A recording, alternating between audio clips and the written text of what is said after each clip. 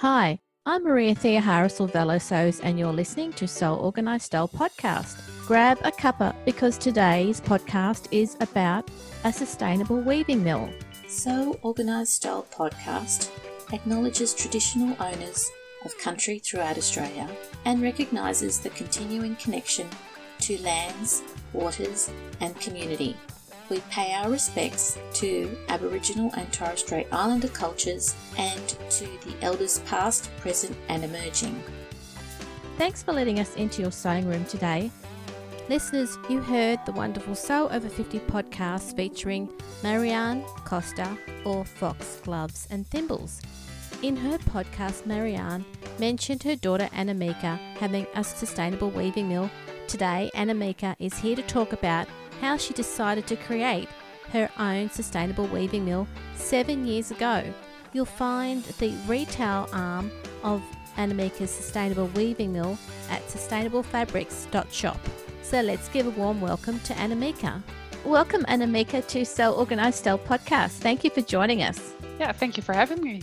You're welcome. Our listeners heard your mother talk about her sewing experience, and she mentioned you and what you're doing with your sustainable weaving mill. And that's why I asked you onto the podcast. So there is a connection through your family on the Sew Organised Style podcast now.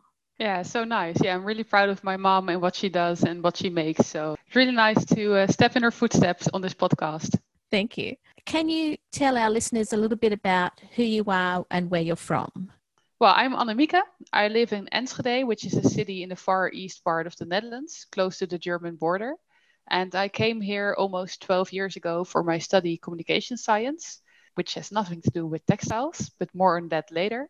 And well, my mom taught me how to sew, and I made a lot of garments by myself at that time. So I was really into textiles. So I noticed all the tiny or sometimes big landmarks in the city that still reminded of the textile producing days of Enschede. Because actually, up until the 1960s, Enschede was, well, next to Manchester, the biggest textile producing city in Europe. And at one point in time, almost 85% of the working population worked in one of the textile factories in the city.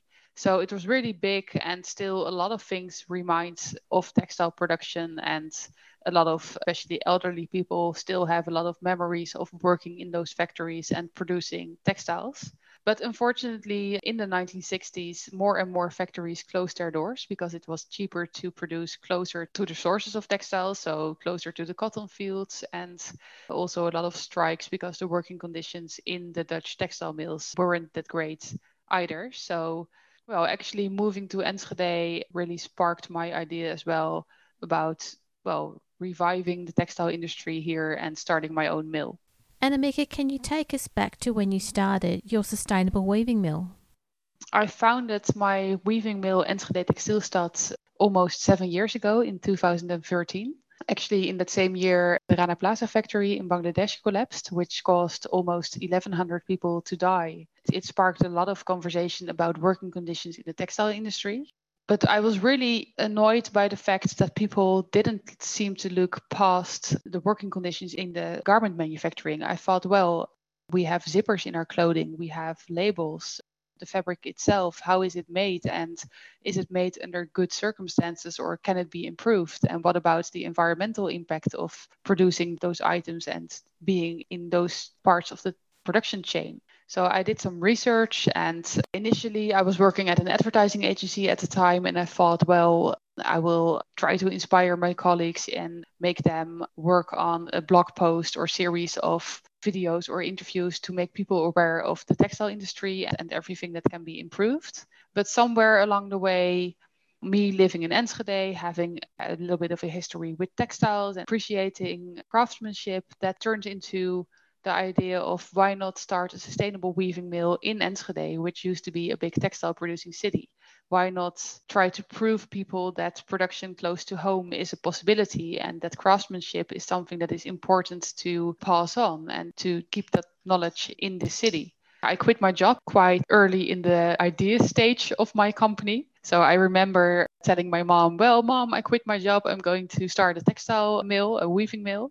And she really liked the idea, but she was worried at the same time. And I really completely understand why, because it was really a naive plan of me to start my own mill.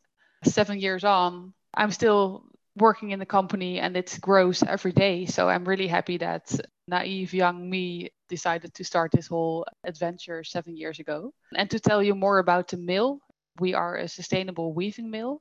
We also recently acquired 2 circular knitting machines. So we're developing recycled jersey fabrics as well, but we're not there yet.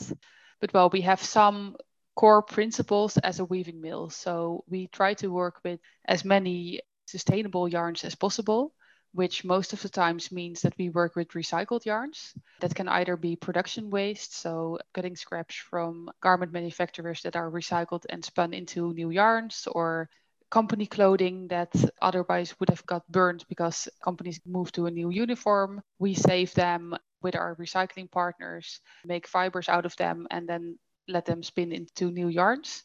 Or the waste of our customers, we help them with the recycling process and we weave a fabric out of that. Another basic principle is that we don't dye our fabrics. All the color comes from the recycled materials that is used in our fabrics. So in that way, we save a lot of water and chemicals in our production process, because the dyeing and bleaching of fabrics is one of the most polluting parts of textile manufacturing, which is something that not everybody is aware of. Thirdly, of course, we produce in Holland, which also makes it sensible to get your resources as close to home as possible. So we only source our yarns in Europe. More expensive yarn than a competitor in Spain. We still go for the Belgium yarn because then we have less CO2 emissions in our production and supply process. And we also produce on demand, so we don't keep any stock. We do have a little yarn stock of qualities that sell all the time. But we develop custom fabrics for almost all our customers, and they can order from 1 meter up until 10,000 meters, because we're housed in the last remaining weaving mill of Enschede, and we have access to 38 looms together. So we are quite flexible in both small runs for consumers, but also big runs for companies that want to purchase upholstery or fashion fabrics from recycled resources. Your mother told us the story about her birthday fabric that you produced for her. She was so excited. Yeah, she's the biggest fan of the weaving mill. So I always test new colors with her and say, well, I've got a new quality. What do you think of it? Can you give your expert opinion on it? And she really, really liked one of the upholstery fabrics I developed together with a textile designer. It was a purple and royal blue. It's a little bit of a herringbone variation. It's a really nice fabric. And she immediately envisioned a nice jacket from it. But at the time, we really didn't develop it thoroughly yet. So I was telling her that she should wait to buy it. And on her birthday, I actually programmed the loom and sent her a little video like, well, Mom, 1, 2, 3, we're going to weave it. So she was really happy about that. So it's really nice to see my mom happy with the fabric. And that's actually something that happens a lot with customers as well, that they're really happy about the fact that we're, as a weaving mill, we're close to them and we share a lot about the production process and how fabrics are made. And I think it's really important to educate people about who makes your fabrics, where are they from, and what it all entails to make a fabric. I know you said that you were naive about moving from advertising to the weaving mill, but from what you've said, you've done your research about the weaving process, about not wasting water through using yarns that are already in that colour, and that you're producing locally and you're sourcing locally. So that's not naive. That's very well thought out. Well, what was naive was the fact that I had never been in a weaving mill when I decided to start one. And I quit my job and then thought of all the other things. So that's what makes it a little bit naive. But I think it's really funny. When I quit my job, I started a logbook because I thought, well, either way, it's going to fail or it's going to be a success. But one way or the other, I want to know later on what I thought at this moment. And I wrote down a really small business plan. Mm. And actually, funnily enough, that ambition is still the same. And the local production, no compromises on sustainability, always choosing the most sustainable resource for what we do. That's something that is still embedded in the core of my company. And that's what I really like about it, that if you start a company out of pure ambition to make the world a better place, to make it more sustainable, that's totally different than starting out of money-driven motivation. And yeah, it's really nice to see that ambition and motivation are still the same 7 years on. I'm only a home sewer. How would I order a small quantity of fabric for me? Actually, one of the goals when I started the mill was that I wanted to make sustainable fabrics accessible to anyone, because I did some research in the beginning because, well, I quit my job. I had a lot of time on my hands and no knowledge about textiles whatsoever other than sewing with fabrics. So I started to, well, drink coffee and meet up with as many people as I could that did something in the textile industry. And there were a lot of similarities in all those conversations, because a lot of designers told me that, well, first of all, it's really difficult to tell whether or not a fabric is truly sustainable, how to judge a fabric on that, and how to know that I can trust the supplier. Mm-hmm. And secondly, they were forced to buy a lot of meters at the same time. So designers could only purchase a sustainable fabric starting from 500 or 1,000 meters. And if they only needed 50 meters, they were left with a lot of leftover fabric. And that's why the second-hand market or the dead stock fabric market is so thriving, because a lot of weaving mills have high minimum order quantities. So my goal was at the beginning that I wanted to be able to sell starting from 1 meter to customers. Right. Business-wise, that's not always the smartest thing, but we do offer a custom-made service for people that really look for a special fabric. Yep. Well, we also have a web shop where consumers can purchase fabrics, because, well, the last years I got a lot of questions from consumers like, well, you're aimed at the business-to-business market, but can I buy fabrics for myself? Well, of course, because my main goal when starting this mill was to make the fabrics accessible for everyone. So that also means people who sew at home. So we have a solution for that. We have a web shop. It's called sustainablefabrics.shop. And we offer various fabrics. And most of the times it's the couple of meters that we have to weave, because we have to take shrinkage into account. We don't always know how much a fabric will shrink. So we have to weave on the high side of the amount of meters that the customer needs. And sometimes it doesn't shrink a lot, and we have 2-3 meters of the fabric that we then sell on our web shop. We also have beautiful mistakes, as we call them, with really small crinkles or spots, or, well, sometimes there's not a lot wrong with the fabric. It's too pretty to throw away, but our customer really wants the exact same quality as the last time, for instance. Well, we don't like throwing away fabrics, so, well, we sell them with a heavy discount on the web shop as well.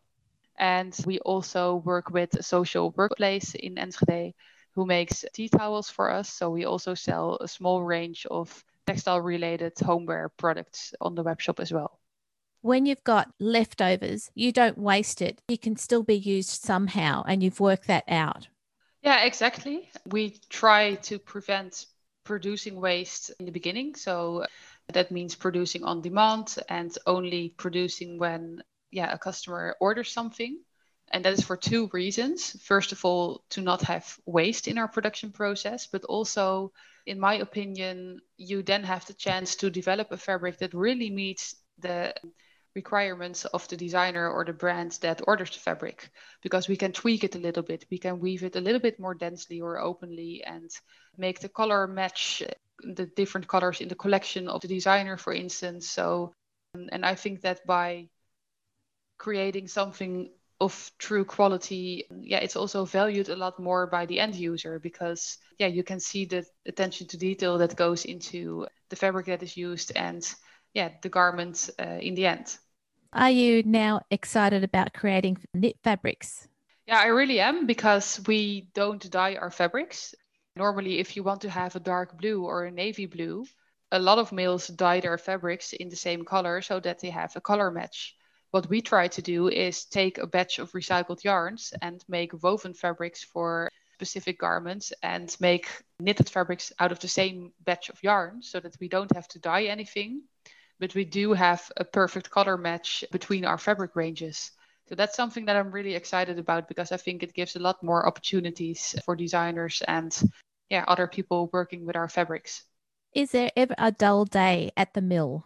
No, we always have interns, and they always say, well, can you describe a typical day at the mill? And Well, me and my colleagues always say, well, there is no such thing as a typical day because no day is different. And that's also why I really like what I do, because my work days are so diverse and I work with people from various backgrounds that perhaps I would never have met them if I stayed at the advertising agency. So yeah, I feel really lucky to do what I am doing. It's great that you've developed this weaving mill, that sustainability is the heart of what you do, and that we've now got knit fabrics that we can look forward to. And Namika, what goals do you have for 2021? Well, my goals for 2021. Well, I actually had a lot of goals for 2020. And well, as many of the listeners might recognize, that didn't go as planned. But well, I'm still happy that we could keep on weaving and things like that. But yeah, we were growing a lot as a company in the past year. That stagnated a little bit in 2020. So in 2021, I really hope that we do a lot for offices, for upholsterers that make office furniture, for instance. And I really hope that people return to the office and start seeing that as, perhaps looking at offices and workplaces in a different way and in a more sustainable way. And perhaps we can help a lot of companies with decorating and upholstering their office in a new sustainable way that is future proof. Yeah, and also for 2021, I really hope that our knitwear is developed thoroughly so that we can bring that to the market. And apart from that, just like my goals for any other year is to bring joy with what I do, and not only to me, but also to the team of people that I work with, to the people that work with our fabrics, and to make a change in the textile industry. And that's always the goal, any day, any year. It's admirable that you survived 2020 with everything that's happened this year. Yeah, the year's not over yet, but no, I'm really happy that's also because when I started the weaving mill, I decided to focus on sustainability, and both consumers and retailers and brands and architects, that makes our portfolio so diverse. Yeah, luckily enough, when some customers drop out or cancel their orders, it's not immediately the end of the world for us. So that's really something I'm happy about. And that's not something that I really consciously did, perhaps, but the decision to focus on sustainability instead of a product group really helped us this year, I think. Congratulations. Thanks. And Namika, do you have any final thoughts for our listeners today? What I would like to say is, I really hope that I have inspired listeners to think more consciously about how a fabric is made and the environmental and social impact that textile production can have. And also, I hope that people consciously think about all aspects of sewing. So not only make garments that have a great fit and have exceptional quality and are worn for a long time, that's really already very sustainable. And I think most people that make their own garments are really more conscious about what they wear than people that just go to the stores, grab something off the rack and get rid of that when they're bored of it. But at the same time, there's more to the topic of sustainability than only the labor. So when I sometimes see people on the internet posting their productive sewing weekends when they have sewn 10 different shirts from really cheap fabrics, then I always think, well, there's also a lot of impact on how that fabric is made. And of course, I cannot look in everyone's wallet and everybody has to make their own decision in that. But I hope that people also start to buy more sustainable and ethically produced fabrics as well for their wonderful projects and garments that they make. That's a really good point for people to understand. On Fridays on the podcast, we look at sewing saves and we look at mending. That's great. Thank you. But it's really important that people have a very broader view as to what it is they're doing and how it's impacting the environment. And you've done that with developing your sustainable weaving mill. So thank you. Thank you. And really great that you also pay attention to other topics regarding sustainability and sewing. So I really appreciate that and looking forward to hearing that podcast as well. Thanks, Namika. And say hi to your mother for me, because it's been wonderful that she's been on the podcast, and it's been lovely to have you on the podcast as well. I will. Yeah. Thank you for having me. I will say hi to my mom and well, hi from her, because she always also said say hi for me. So really appreciate it to be here and looking forward to the end result. Thank you. And all the best with the mill leading up to Christmas. Yeah, thank you. Have a lovely day, listeners. This episode of Sew Organised Style podcast was produced by me, Maria Theoharis, with permission of Anamika. Sound by bensound.com. You can subscribe to Sew Organised Style podcast, spelt with an S, not a Z, on Apple, Spotify, Amazon Music, Google, Stitcher, and anywhere you hear good podcasts. Post any questions or suggestions on our website at seworganisedstyle.com, on our Sew Organised Style Instagram account, or on our Facebook page.